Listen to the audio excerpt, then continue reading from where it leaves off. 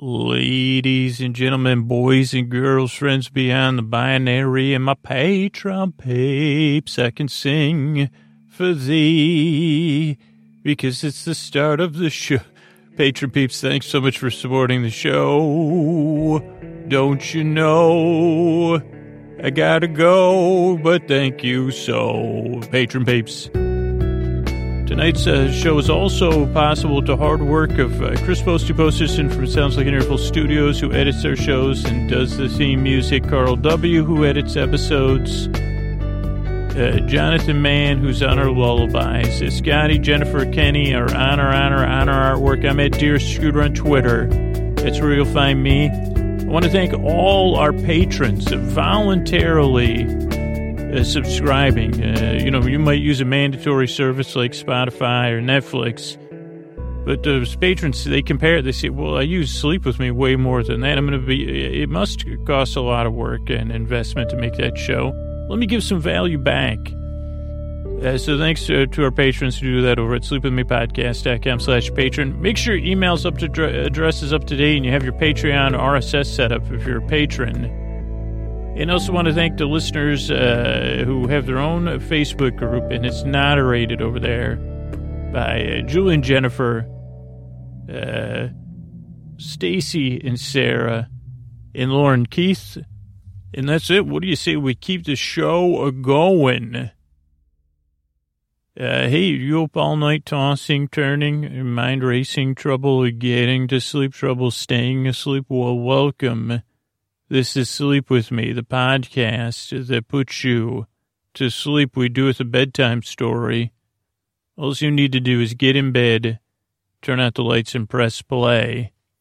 I'm going to do the rest. What I'm going to attempt to do is create a safe place where you could set aside whatever's keeping you awake, whether it's thoughts, feelings, physical sensations,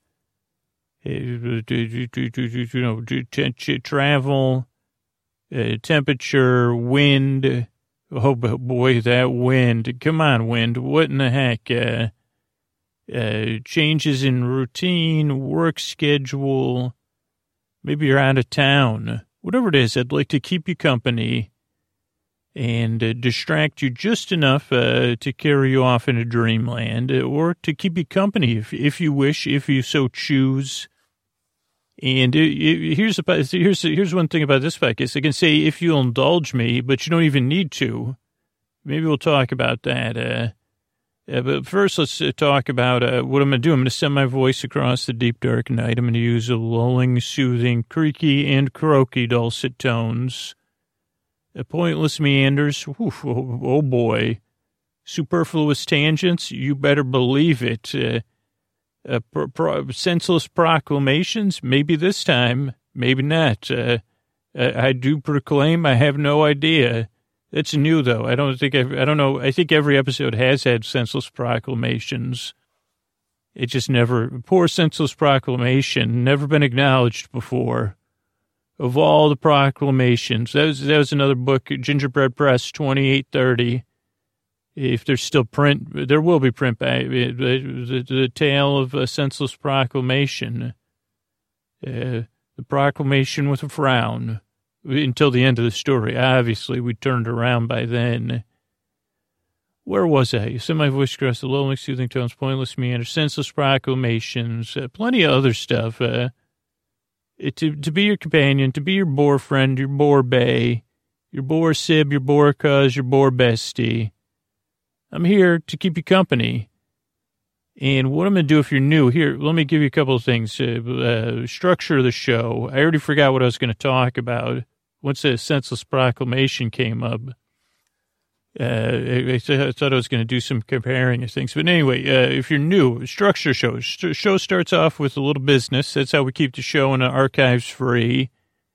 And that's literally how we keep the show going.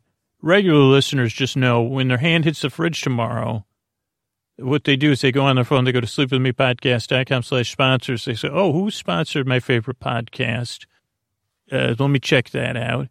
But if you're new, not super important. Then there's an intro. The intros are about 12 to 11 to 14 to 16 minutes. They're kind of a show within a show, best suited for paint drying, when you're staring at stuff, slack-jawed staring, and getting ready for bed, or getting into bed and easing into your bedtime routine. And that's where I try to explain what the podcast is. Done it almost 800 times. So far, there hasn't, I just haven't, I don't have it quite down yet. Any of this podcasting stuff, really.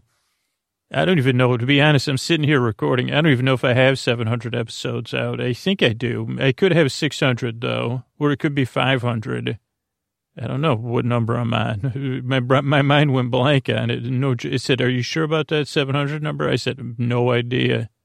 What do we got? 600 episodes? 500? It feels like it's only been 4. It's so.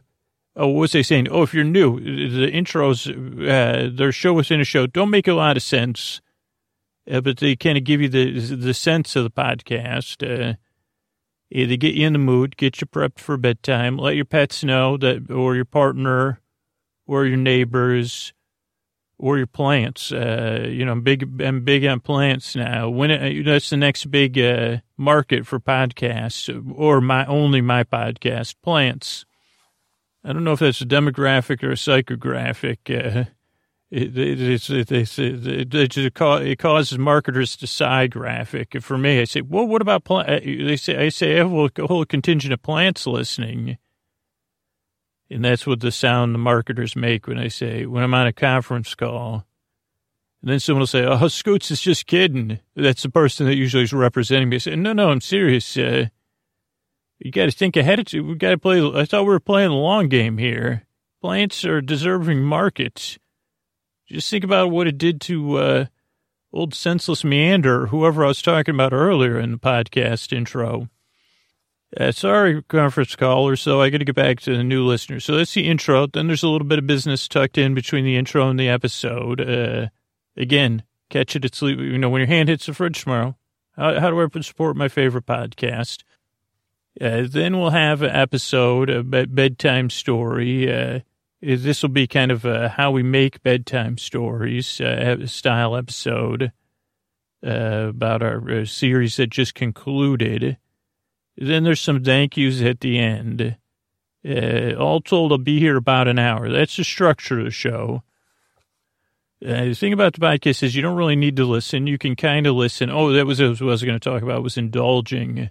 You don't need to indulge me, you don't need to pretend to indulge me, because you don't need to listen. You can kind of listen. You can barely listen. You can listen where I'm incomprehensible, which some people could say all the time. Or here's the deal: if you can't sleep, if you're really having trouble, or say you're stressed out and it's during the day, I'm going to be here till the end because I really do care, and I do put a lot of work in the show, so you don't have to listen. But you can. And I think because I am here and you don't need to listen, maybe that helps you fall asleep. I don't know. That's one of my theories. I put the effort all the way in the end so you don't have to listen. And you're not going to miss anything because it's a podcast. You can re-listen at any time. So that's, let's see, structure show. You don't need to listen. Also, no pressure to fall asleep. Like I said, I'll be here the whole time. To keep you company, so you can drift off at your leisure. Ideally, you won't even know it. And like I said, you don't need to indulge me. I was thinking that would have more legs, about something I could go on meanders and tangents about, because there's indulgences. But then I thought of that name of that character. What was it? Senseless Proclamation. I'd like to indulge in the thoughts. Hey, Alec, do you have a category, an allegory, indulging in senseless proclamations for 500? Okay, my Jeopardy part of my brain's shut down right now.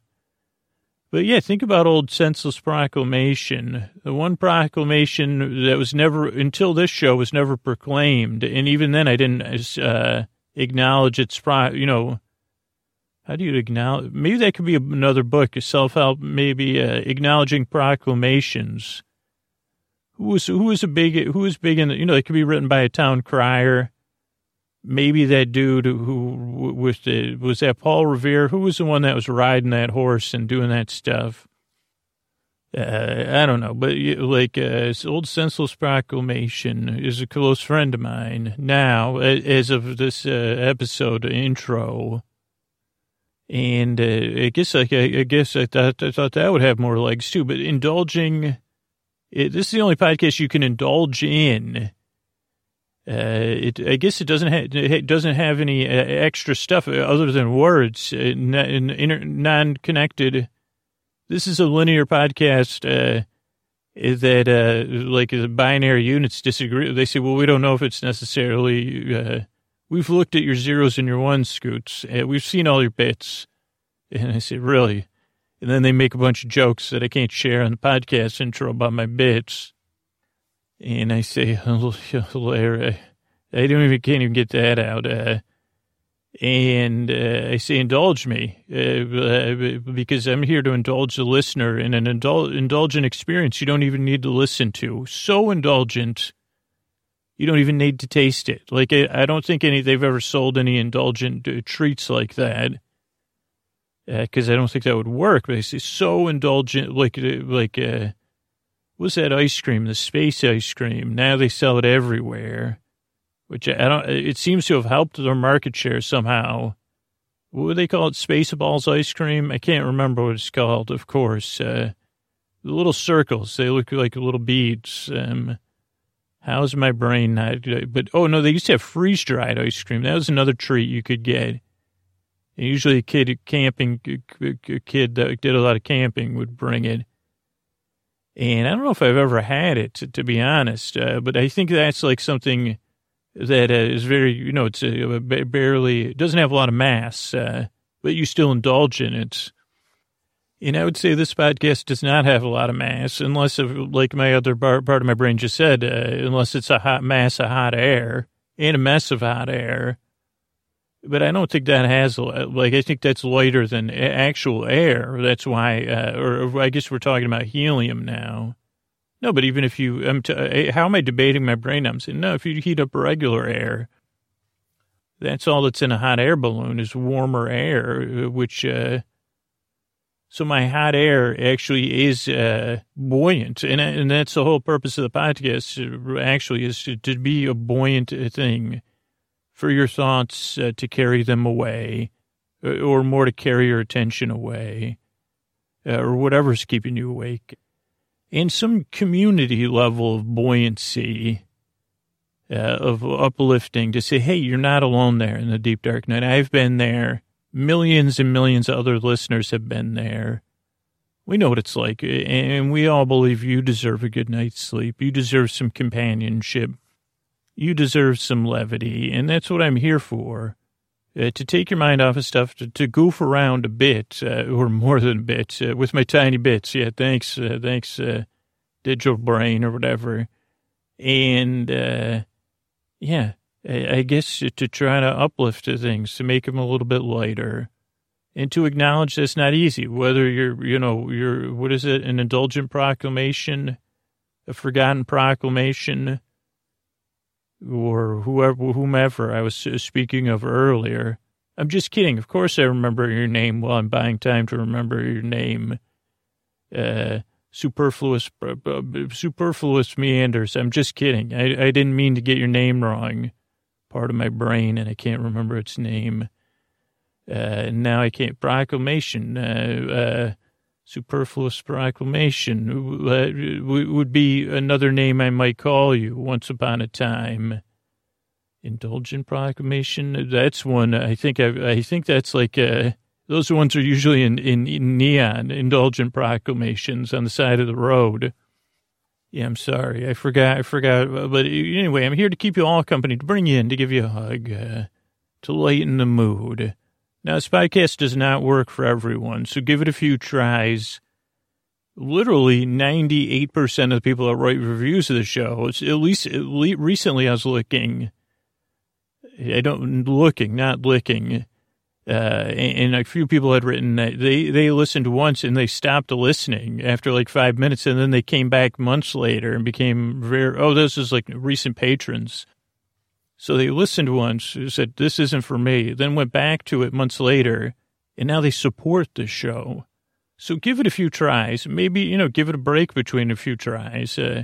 See if it helps. It doesn't work for everybody. It's very strange. Strange meanders. It's my middle name. One of my middle names is Namesies. But I'm here to help. I've been there, sleepless, tossing and turning, aggro, because I said, what the heck, I can't go to sleep, why not? And I'd like to help. I'd like to give you, I'd like to share some of my hot air with the parts of you that you want me to carry away. Just a poof of hot air. So I appreciate you coming by. And I work very hard. I yearn and I strive. And I really want to help you fall asleep. Thanks so much. And let's, what do you say we keep the show going? When we hear about how we keep the show going. All right, hey, everybody, as you're in bed there, resting deeper and falling asleep, I wanted to do a run-through of our most recent series that just came to a conclusion, and it didn't even have a name. And I talk about, these are the kind of episodes where I talk in a slow, soothing, lulling voice about my creative process, maybe some influences, and some things that came up. But I do it in a really meandering way. And I know some people will listen during the day to hear this, but, I'll package it as best I can in a nice, lulling. I mean, I'm overly verbose and prone to tangents, obviously. So let me think about what I want to talk about. I do want to talk about the issues around naming the show. I guess this was a bit of a departure in a bunch of different ways, and I did try to fuse a lot of things that have been successful in our last few series.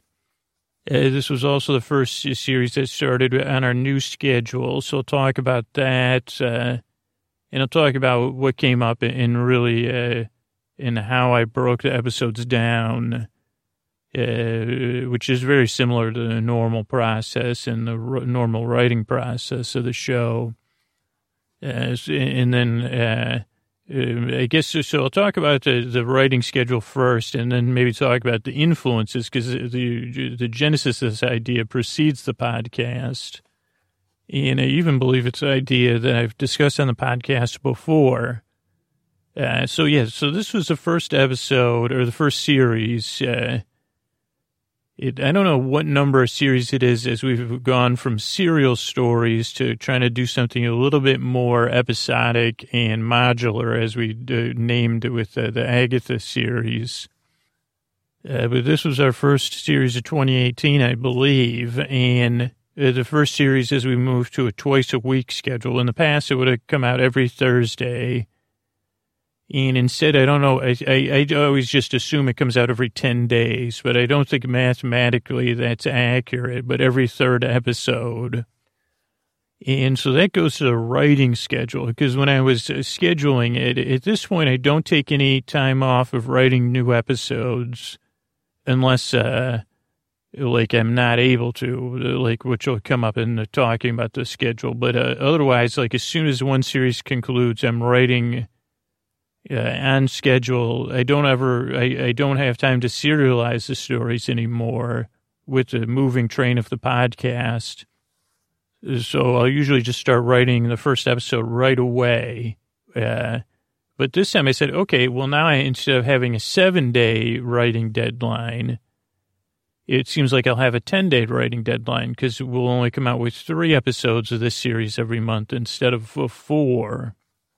And for the first few episodes, I did stick to that. And I did notice a couple of things. And anybody that writes anything or has tried will notice if you give yourself a little bit of extra time, sometimes you getting used to a new writing schedule can involve some unfocus, especially when I have an extra day. So it is okay if I what was it? What my phone, check your phone notifications or whatever. Now, just for new listeners, I'll talk about that. So there's this series, and then our new series is a written series. It's not scripted so much as it is outlined and re-outlined with dialogue in it. And I used to do one of those a week when we were on a 3-day-a-week schedule. Now every third episode is a written episode. And then one episode out of every 3 episodes in rotation is a TV-based episode. And then one episode is a kind of made-up improv story or half fiction, half personal essay story, like stream of consciousness. So that's the schedule. It's like it will go TV episode, a Trending Tuesday style episode, and then a written episode. And the reason that is because that's the only thing that's sustainable. So much work goes into the creation of the podcast, and those 3 different style episodes use 3 different skills and drain 3 different creative reservoirs that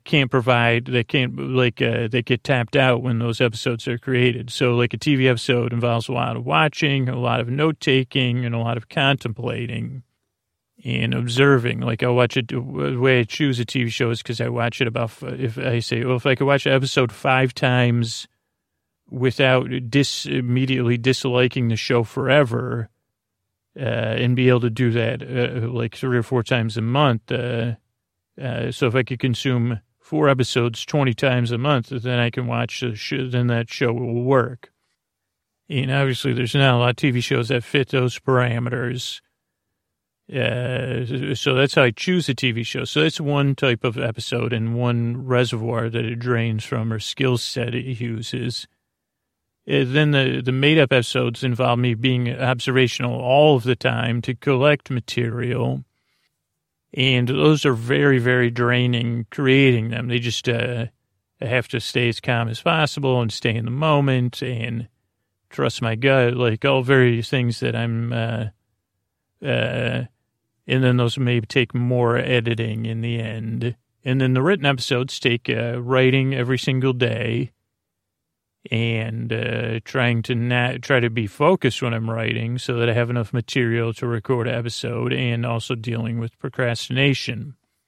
And so when I started the series, I was writing on a 10-day schedule. So every day I have a half hour of focused writing time set aside to write the episodes. It's one of the first things I do in the day.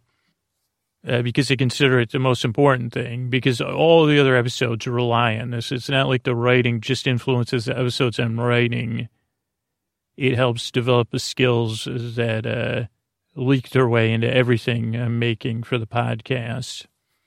And it's also challenging in a fulfilling way, that while it's hard work and it's work I have to do every day, without it, the podcast wouldn't be sustainable or exist, which is kind of hard to put into words. But so every morning I was writing, and instead of having to have it done in 7 days, for example, started on a Thursday, recorded on the next Thursday. Now I was like starting it on a Friday or whatever, and then having to record it on the next Monday or Tuesday or whatever 10 days is later. And for the first few episodes, like of any series or the act 1 of anybody, like it's like, oh boy, there's always a buzz for me. And so the writing always goes really well for the first 1 or 2 episodes. Not all the time, but most of the time, because the idea is still fresh. It hasn't really, I haven't hit the point where it becomes really hard work. And I can usually maintain a pretty good focus for those 30 minutes every day for 10 days, or in the past 7 days, so that by the halfway through that writing time, I'm doing rewriting and replotting and brainstorming, saying, okay, that doesn't work, brainstorming and deepening my relationship with the characters or whatever is happening. So this series started out with like a lot of enthusiasm, and for the first 2 episodes, I think I don't keep a diary of it, but I feel like it was good. The writing was really flowing, and having the extra 2 or 3 days allowed me to actually do like extra stage, like the first day writing to be really relaxed and just kind of playing with what is the theme, what are we exploring. And then on my day 2 of writing, be like, okay, what in this series, what's the attraction? What is this like? What is the challenge? What is the need here? Does the attraction need something, or does the girl need something? And okay, then what? How are we? Then on day 3, 4, 5? Okay, how is the plot gonna, or the physical makeup and the challenges which would make up the plot, providing what we need to get to the end of the episode? And how does that play in? I don't know. So how is it driving the story? I mean, obviously, with there's plenty of room for meanders in this. If you're new to the show, there's an irony in that the more structured and the more work that goes into the beginning of the episodes, and the tighter the episodes can be going in, or on the Tuesday episodes, the more comfortable and fully formed the idea is flowing out of me. Actually, the more room there is for the episode to go really slow and seem convoluted and pointless is weird. Like, the more structure, then the looser the episode is going to be, because it gives me a giant amount of confidence and comfortableness in the moment, in the recording moment. And it kind of gives me limitless options, because I'm able to say, okay, these are the 7 points we need to reach in the episode. So in between those 7 points, we have a lot of freedom, but anytime stuff starts to peter off, we know where we're going. Just like a Sunday drive in reality, if the driver knows where they're going and they always know how to get there, they can take an endless amount of side roads. If they say, well, I have a photographic memory of these roads, so I know how to get to where we're going, even if we take these 55 left turns or whatever. And if you know the schedule and the time frame and where you're going, you can take, I think that makes sense. And so the writing started off, like I said, on the 10-day schedule, and I really felt like the first few episodes really benefited from that. And actually gave me, I think the characters benefited from that, even though she was faceless and nameless and will remain so. That was kind of a test to try out story-wise, to say, okay, here's a more blank canvas of a character for the listeners to have in a relationship with. And because of the episodic nature of the story, like each new episode was her first arrival and departure from an attraction for the most part. So there wasn't existing relationships. So it was a bit more of a, I don't know, I just felt like it added like an extra density and dreaminess, like almost like a faceless character. I mean, to me, she was not faceless, and hopefully to you, she was not faceless. But maybe initially where it was more out of focus. I don't know if that makes sense, but I don't know if it's super important either. But so, where was I? Okay, well, writing schedule is, but after I think like 2 or 3 episodes, I think I caught a cold or something. And I also knew I was going to be out of town. I think this was in February. Yeah, so I'd probably already recorded 2 or 3 episodes. And I think some other things happened where I fell off of the cushion, because one of the things about the podcast is the episodes are always coming out. So content always has to be being recorded, being prepared, which is one stage of making the show, being recorded, which is another stage of the show, then being edited by the editors, another stage, then being remixed by Scoots, and then being finalized and uploaded and everything. So that actually is like a 5-week, ideally process, that there's 5 weeks between at least the pre-production and the release. Ideally, it'd be 5 weeks between the recording and the release. But a lot of times we fall into like the 1 or 2 week thing when, life happens. And so that was the case very quickly. Within 2 or 3 episodes, life had happened. And I said, okay, well, it got to a point, luckily it wasn't that far into the new year, where I said, okay, I got to go back to a 7-day writing and recording schedule. Because I need these episodes finished, and I don't have the luxury of the 10-day. And at first I was hard. So I think I probably did 3 episodes on a 10-day writing schedule. And then I went back. And I think the 4th episode maybe was a little bit fully formed, or, the story was a little bit more helpful. Whereas either the 3rd or the 4th one, where I went to a 7-day, I said, okay, this story, I kind of know it a little bit better. It's a little bit more apparent or something. Maybe that was Curly Sue. Let's see. The first episode was the fairy tale boat ride. The second one was the old school Dark Side of the Moon. I don't know what the 3rd episode was. There was gliding. Maybe that was the 3rd episode. So maybe that was it, where I was like, okay, this one. No, because that was that one was a little bit story dense, and it took some figuring to figure that one out. But maybe it was I don't know. But at some point I returned to a 7-day writing schedule.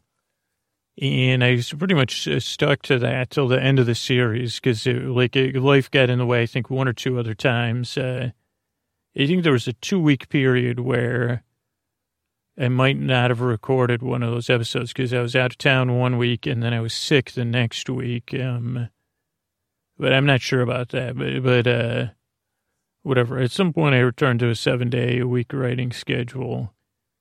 And it still worked because I said, okay, those muscles are still there and muscle memory's still there. And having a 7-day writing schedule has a little bit more immediacy. Because it's not, that's the hard thing about Sleep With Me. The deadlines are not optional.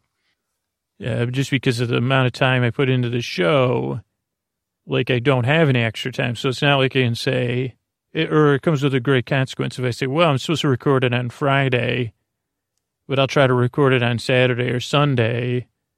I already have those days are probably booked. Or say, okay, well, if I push it to that and then something comes up, like, hey, can you go pick somebody up or something? Or, hey, I forgot to tell you, I need you here. It creates a cascading effect. So the podcast, it's just like laying train track from moving train, which is a metaphor a lot of people use. And it's like, okay, I got to keep laying this track down. But that's a good thing. It's a huge motivating factor to get it done. And it helps keep me focused. The deadlines are a symbiotic thing, maybe. So going back to a 7-day thing actually kept me a little bit more focused. It gave me a little bit less wiggle room, or the ability to be a little bit less precious and say, okay, let's just focus. So what's the next story problem? What's unclear here? So maybe I'll talk about how I built out one of the episodes that I can remember here while I talk. But I think I was I was talking about the genesis of the idea. So that's basically switching from a 10-day to a 7-day. Ideally for this next series we're doing, I'll be switching back to a 10-day schedule. And the day I'm recording this was the first writing day of that series. So, but I had done some pre-writing and stuff, and daydreaming, which comes before the writing. Ideally, a month ahead of time or 2 months ahead of time, I have a good, strong idea of what we're going to do, and then it strengthens the closer and closer we get to when I commence writing. And this was one of these ones. The series we're doing next, I don't want to tease it yet just because an episode hasn't been recorded. But I had, it's a season 2 of something that a lot of people like. And I said, okay, when I have an idea, I'll do it. And I had an idea probably 8 months ago. And that idea came at the wrong time because I said, okay, well, I don't have a spot for that series till next year. So I don't know. And I don't think I think I said, okay, if we're walking or something, we can discuss this more. And then the idea clicked. I said, oh, okay, I see what you're saying. Whatever my story brain or the story song said, hey, it was pitching me the story. Because it has to have some sort of, fuel that's going to get it through 10 or 12 episodes, in renewable fuel for these ones that are more episodic, where it's like, okay, can that operate in its own vacuum each time too? Can it carry through 10 or 12 episodes? Does it have viable characters? And does it have the ability to generate good content? And so what was I saying? I have no idea why I brought any of this up. Oh, so the idea came to me, and they said, well, this isn't the best time. So we talked about it a little bit, and then it got more concrete. Like, this part of me that generates the stories or whatever, that's not a part of my, whatever, subconscious or whatever you want to call it, or more likely some sort of collective unconscious. I don't know. It said, hey, I said, holy cow, that's good. Like, whatever the thematic thing was, it was going to like carry everything through and tie it all together. I said, okay, that's good. I can see that generating everything. And I don't think I wrote it down. Maybe I wrote it down somewhere, but it was such a strong idea that I said, I'll never forget that. Maybe, it was probably 8 months ago. And it was probably 8 months ago. And I said, okay. And then I went back on to whatever the series was, probably After Glass Slipper. And then I had to move on to As the North Pole Returns, and then this series that we're just doing, the theme park one. And during the theme park series, I did have to start saying, okay, what was that idea again? And I can, honestly, I have no idea. Like, I have a general sense of it, but the actual, the powerful throughput thing, that would make it work, it was gone. And I said, okay, I have an idea of the place and the time it was taking, in a general sense of the situation, but whatever, the action-reaction driver was, it was gone. And it wasn't it was some sort of subtle thing where it wasn't brainstormable. And I said, oh no, like, really, I did. I was like, this is probably when I wasn't feeling good, because that would have been 3 episodes would have been done. So I was like, okay, I need something in about 2 months. And then I said, what am I going to do here? Because I didn't have any other fully formed things ready to go. And here's the great thing about learning and growing, I guess, is like, I did have to say, okay, well, this is a season 2. We have strong characters, and let's trust that the idea is either going to return to us or that's going to be okay. Because it was so early, I said, but that we're going to return to that series, probably. Let's reassess things in a few weeks, and let's see if the idea comes back. And it didn't come back, but I kept saying, okay, let's just trust whatever this process is, the story swamp, as I call it, that the story will be there when we need it, that we'll remember this thematic thing, or we'll figure out something else, or we could go in another direction, and the story swamp will also provide that. Maybe we have to do a new series, or maybe we'll return to another old series. And then I also keep a list of non-sleep with me ideas in the event I ever have any extra time to do like another podcast or something, which is not something I'm pitching or saying is happening anytime soon. And those are other ideas when I'm going for a walk that I'll ponder and say, like, is someone doing a podcast about this, or how would this story play out? And I had another story idea. And it was kind of there, and I said, oh, wow, that's an interesting idea. Again, having a conversation with this in the story swamp or whatever, I said, so how would that work? Oh, okay. And just general, these are general premises, not like either based on a character or an idea. And there was one premise that came up that I kind of liked, and I said, wow, if I was going to work on another fictional podcast, I had these 2 competing premises, and I said, well, I would work on one of those, but I don't have time. So again, it's kind of like a kid. You say, listen, I love your ideas. Let's keep a track on them. But unfortunately, I don't have any time to work on that now, but respecting and vindicating them. And I guess probably writing them down, because you don't want to, like, that's another form of, whatever you call it, so you don't lose it, and saying, oh, that idea is precious. We just can't explore it any further. But both ideas were kind of sticky in my brain. And I said, that is interesting, though, thinking about what you're saying. And then eventually what happened was like one of those things with like one of those, what are those called, graphs or something, where lines start crossing. And I started getting closer and closer to the end of the theme park series. And I said that premise hadn't returned to me. And I said, well, okay, what do we have otherwise? Like, we could start from scratch. We do have the ability to that. We could say, okay, let's just do a season 2 of this series. You know, we've been making this podcast long enough that, yeah, the first episode, if we don't have a throughput premise, it'll be a lot more work of brainstorming and some, like, bulldozing level brainstorming in blue sky, whatever you want to call it, to generate a premise for that. But those are very strong characters, so we probably could do it. And again, this is stuff that doesn't come natural to me, all this, like, kind of like self-parenting or kindness and loving of story ideas, but it's become a necessity. And I said, okay, don't worry, we'll figure it out. And again, I guess it's just spending time in the story swamp to say, okay, we'll get down there. Story swamp's not the greatest place, you know, it's a swamp, but we'll probably get down there. We'll find our way. And then, like, this is like maybe the idea of loosening the ropes or whatever, the knots. And then I said, wait a second. And then I started saying, let me spend some time with these characters again, because I do love them too. And maybe talking to the characters or whatever. This is all when I'm not working, like when I'm walking or taking a shower or something.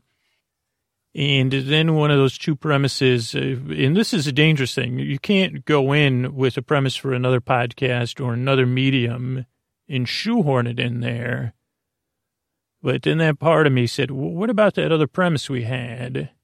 And I said, well, that really won't work. And I said, well, what about the underlying idea? And I said, tell me more. What's this underlying idea? And I said, well, what about this character? It does share the traits with the character based on that premise. And I said, oh, really? Tell me more about that. And it said, well, see, they're both. And I said, okay. And then something else happened to cross my path. And I said, oh, wait a second, you're right. And then that was it. I said, okay, now we have a new premise with this second season. And so that's what we're doing next on a 7-day. Are we on now we're on a 10-day writing schedule right now. And today was day 1. So I guess that was a long way of saying what I was pre-writing I was doing. And now today, day 1s are always of a new episode, are usually, like I said, kind of saying, okay, well, I'll go into episode. Let me tell you about the genesis of the idea for this series we just did. Since I told you about the genesis of the idea for the next series. And then I'll try to break down an episode. So the genesis of this idea, actually, I thought it preceded the podcast, but it actually doesn't, because I remember I was sober, and I got sober after I started the podcast. And so this idea was after I started the podcast that this idea came up, but it wasn't for the podcast. And it occurred in all places of Legoland, California, near San Diego. And so this would have been the first year of the podcast. So this would have been 2014, February 2014. And I was very freshly sober, and it was a long weekend. And my ex and I decided to take our daughter to Legoland in San Diego. For the long weekend. And let's see, so it was 2014. Is that what I said? So she was 7.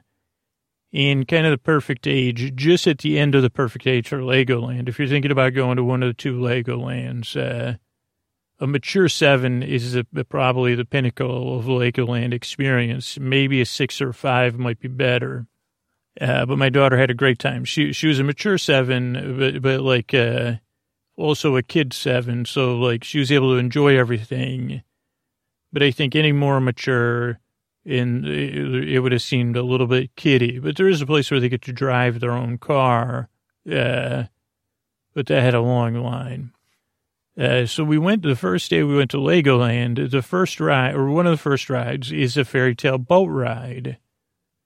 And I remember we were waiting in line for a while, not super long.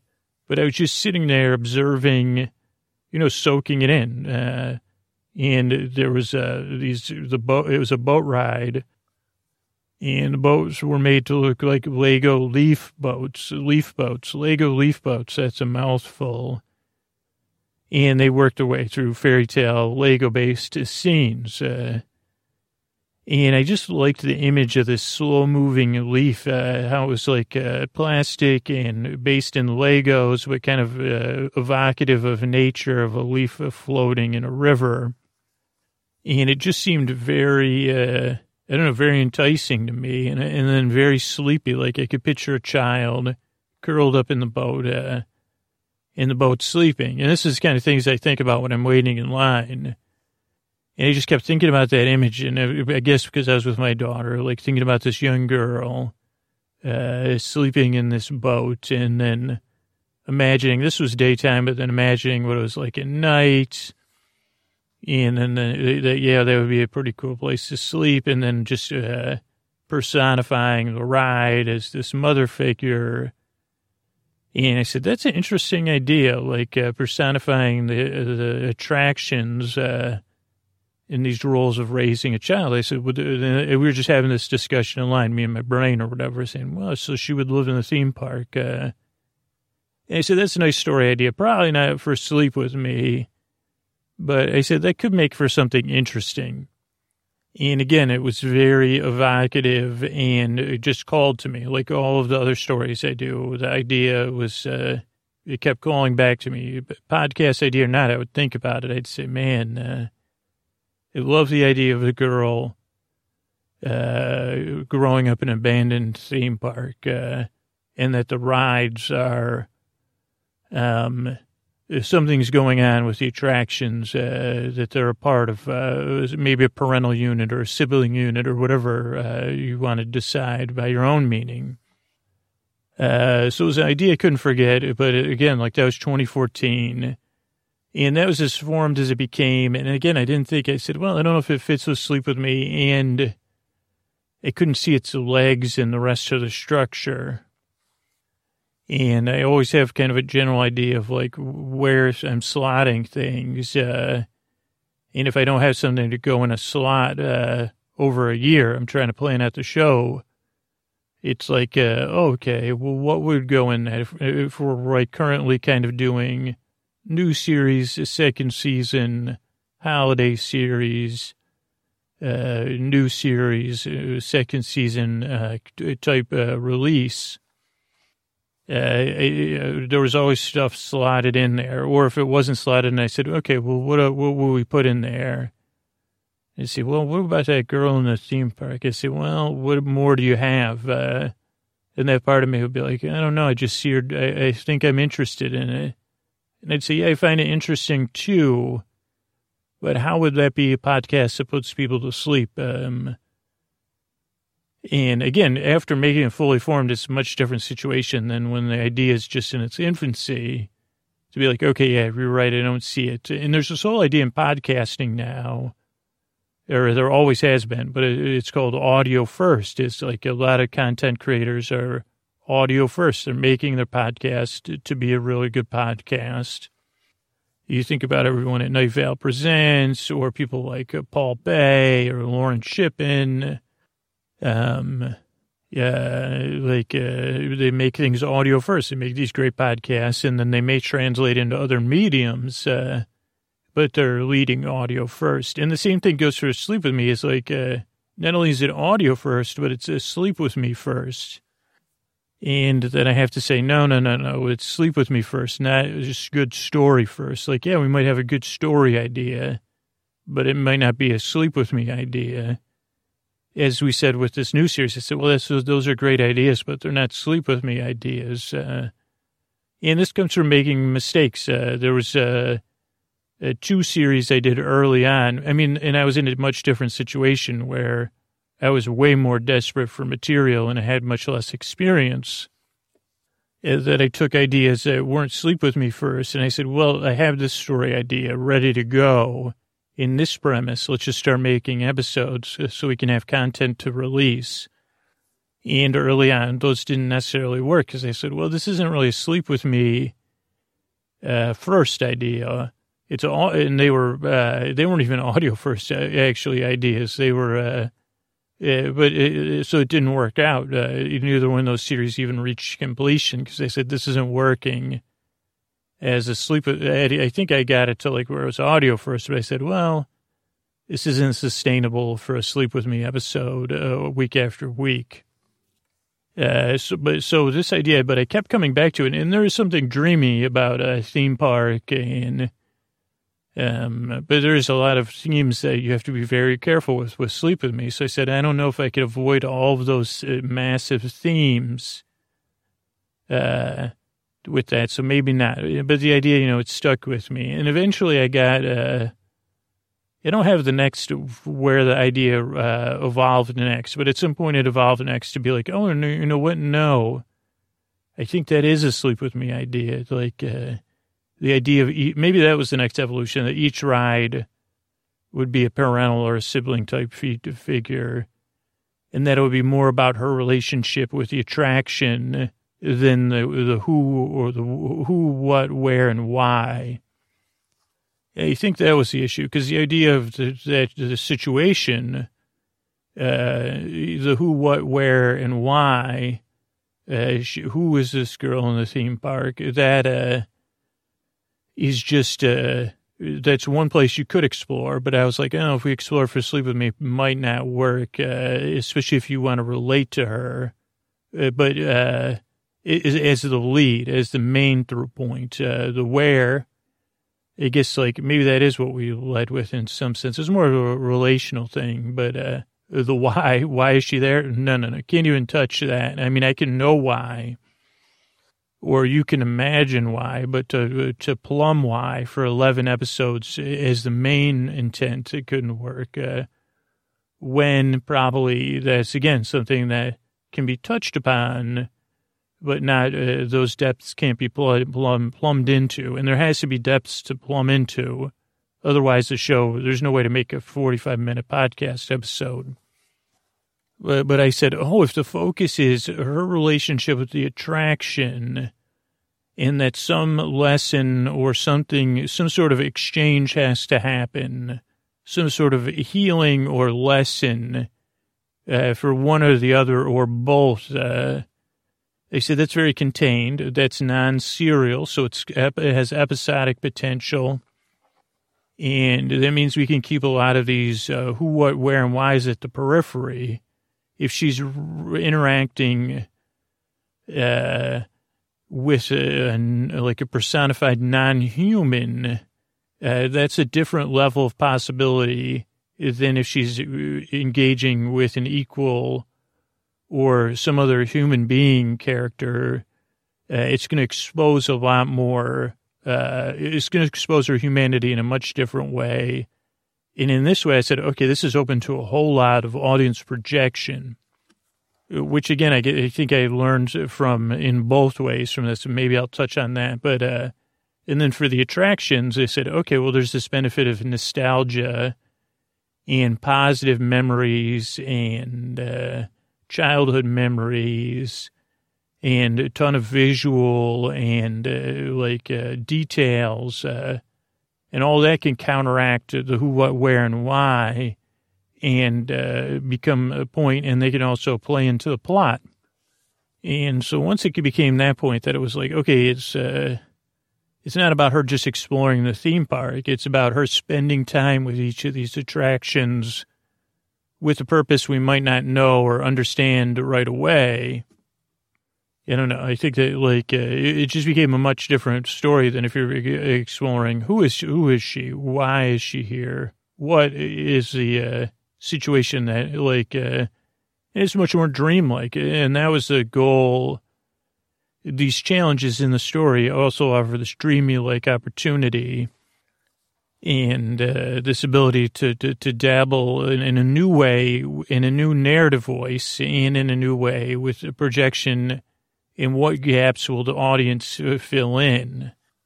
Now, what I realized is that has two sides or two edges to it, and that was very informative, was that when you play in this level of projection and narrative voice, it does have, with some listeners, it was, I think the idea of one, everybody has a different relationship with childhood and children and parental figures. in that, but also the idea that the narrative voice was, I think, like talking directly to someone that wasn't the listener.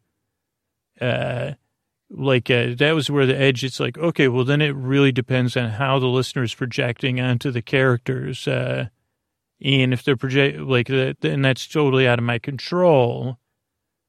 I mean, in some sense, it is not totally out of my control, but like this type of dabbling where the attraction was always kind of talking directly back at her, but it was a non-intimacy. It wasn't talking to you, the listener. It was talking to her. And I think that's like a disruptive level, like it disrupted, for some people, just a strange, small shift in narrative direction.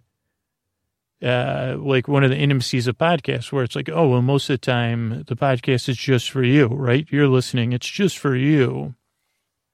And I think that maybe created some dissonance to people that really got in deep, not everybody. I mean, but just a small percentage that said, oh, that's interesting. I would have never have known that if I didn't try it.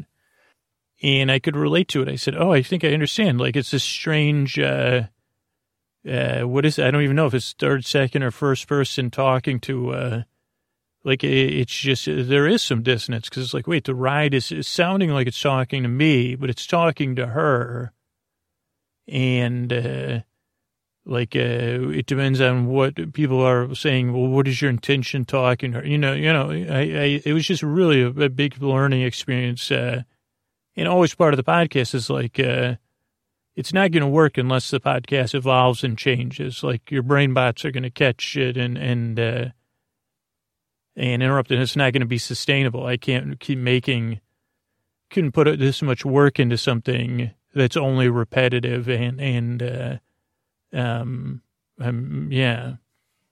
And so, what was my point? My point is, the podcast is always going to dabble in, what can we do with a narrative voice? And where's this, aspects of who's telling the story, whom are they telling it to, who or whom are they telling it for, and what is the intention, what is the narrator's intention? Maybe that was something I should, I think I probably could have overcome that, but I wouldn't have known that by making that clear in some reassuring way, like interrupting the projection or adding one more screen of projection to say, okay, all of these characters, I never gave the attractions. I mean, this is because it's a big part of the story. So I guess it would have irrevocable. It was the same issue that came up with naming the series, is that by telling the intention of the attractions, it would derail the mystery of the story and the dream density, I thought. And as far as that, the majority of the feedback I got was that this was one of the densest episodes, so it put most people to sleep. But that most of the people that are episode listeners, really related, and that the aspects that drew me about familial relations and solving problems in an episodic fashion and in a place rich with nostalgia and detail, like those all succeeded. It was just a matter of what, I guess the main point is that because each attraction's intention was a mystery, if it wasn't a mystery, if I had said, okay, well, Curly Sue is your aunt, if I made the relation more clear and why Curly Sue, the attraction, but that's a different story. This wasn't the story I was telling, but if I did do that, it would have changed the story of well, Curly Sue wants to help you learn this lesson because she's your aunt and she needs you to do this. That would have given a different screen for people to project on. I guess, and maybe I'm just theorizing, but the story was different than that. And again, I've told this, I'm not going to, this story is much more, one of the most open to projection and interpretation series. It is the most that we've done.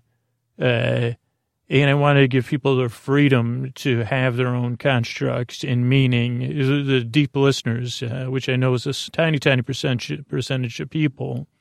But you invest your time exploring the depths of the stories, and I invest my time in creating them for you. And that's part of our compact. And yeah, the compact, nobody's perfect. And some of my meaning will leak out and say, well, that's not the same as the meaning I was finding.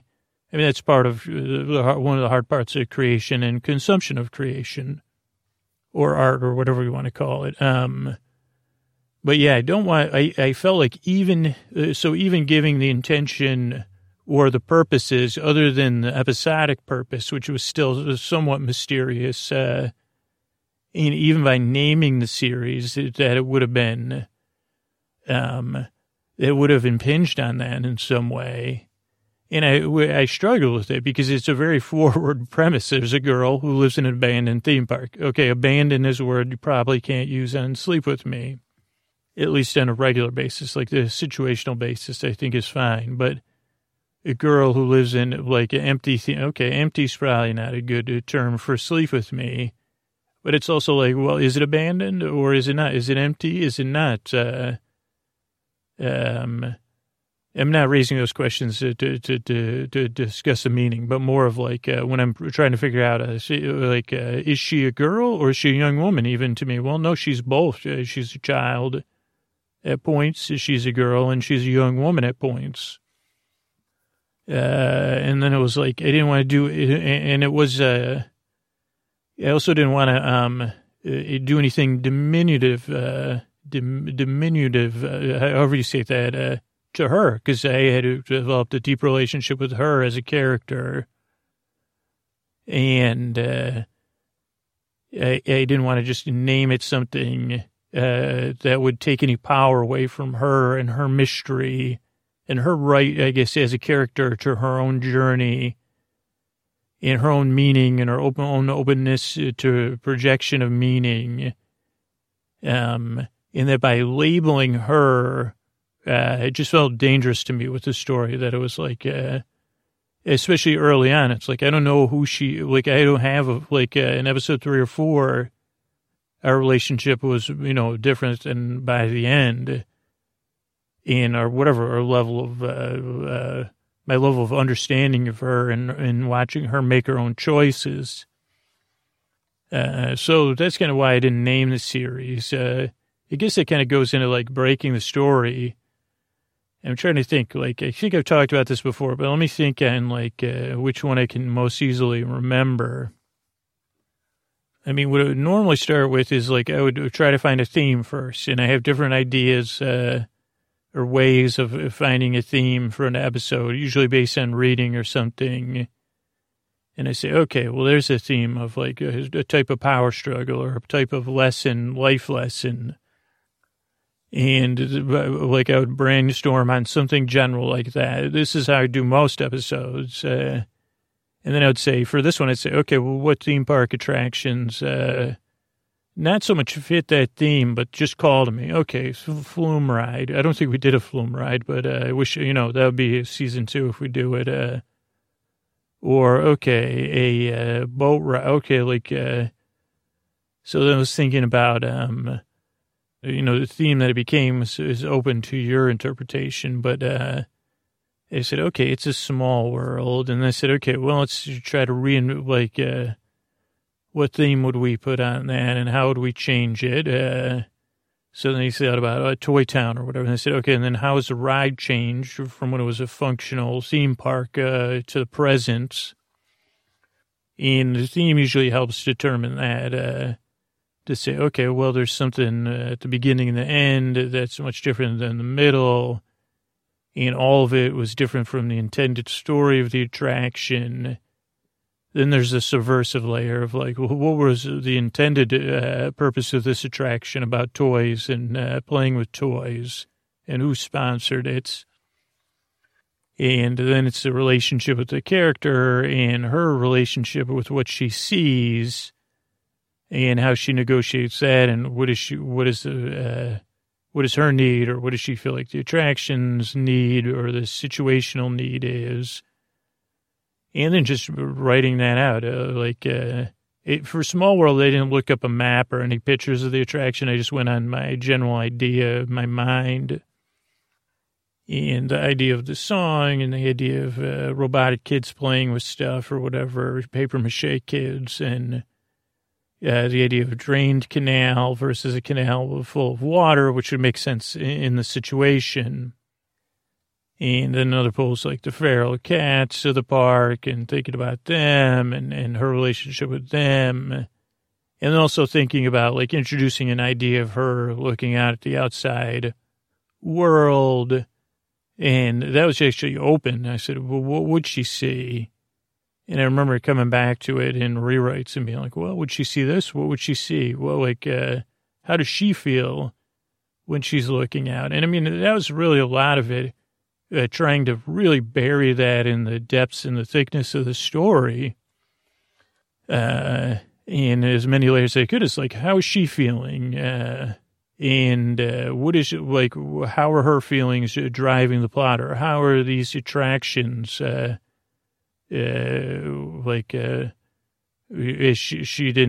was by herself, like how all these rides are meant to be consumed by groups of people. And she's exploring her purpose and meaning in this world, which is her world at all, or her world in all. So I don't know. I think like it was really, really, it was a real departure. I think a lot less humor. Most of the humor was through the narration instead of situational humor or even character-based humor. It was like observational. By the narrator observing or making light of things. And then having the attractions is another layer of mystery because it's like, are these like, I won't even talk anymore about it, just another thicker layer of mystery. So it's different in a departure. And I think like, when you say sleep with me first, and when you think about the most successful things on Sleep With Me are always at the margins. And so this one was definitely at the margins because there was a small percentage of people that said, hey, this, whatever the narrative tone, it didn't work for me. But then there was a percentage of people that said, this is the most sleepiest thing since whatever, Claude Neon or something. I think that might have been the most sleepy thing before this. The North Pole got like a big level of sleep. So it's usually when something works, it's like, or doesn't work, like the things that don't work for if you get feedback about something that doesn't work, then the other side, it's like it has the most intense super fans. Like on location episodes. I guess on location episodes are more even, I would say with the on-location episode, like 33% of people they say, well, I just listen to the podcast. Like 33% of people say I won't listen to them, and 33% said if every episode was on location, I'd be happy. Or Ray, I think Ray's more like 70% would listen to every episode if Ray did it, and 33% of the people would stop listening to the podcast. So, yeah, that's a little bit about, that was a different journey, and this was just a different series a little bit, and then the next one will be another departure in a return. It'll be a return for sure. It's just some elements and characters, like if I record, I mean, ideally, I'll be recording that, like around a week from today, or a week and a day or two. And that'll be a departure into something, a little bit different, another narrative voice and familiar with New Twist. But I appreciate it. And if you're listening to this, because you say, well, like as you can hear, like all these ideas come from some mysterious place that I don't quite understand. And I don't know if it's within me or within my imagination or coming from a collective unconscious or a true story swamp that wants the stories to be shared out in the world. And I'm lucky to have like an opportunity to go there and walk around. But it all comes from like a also a relational thing to say, hey, let me know a little bit more about this idea.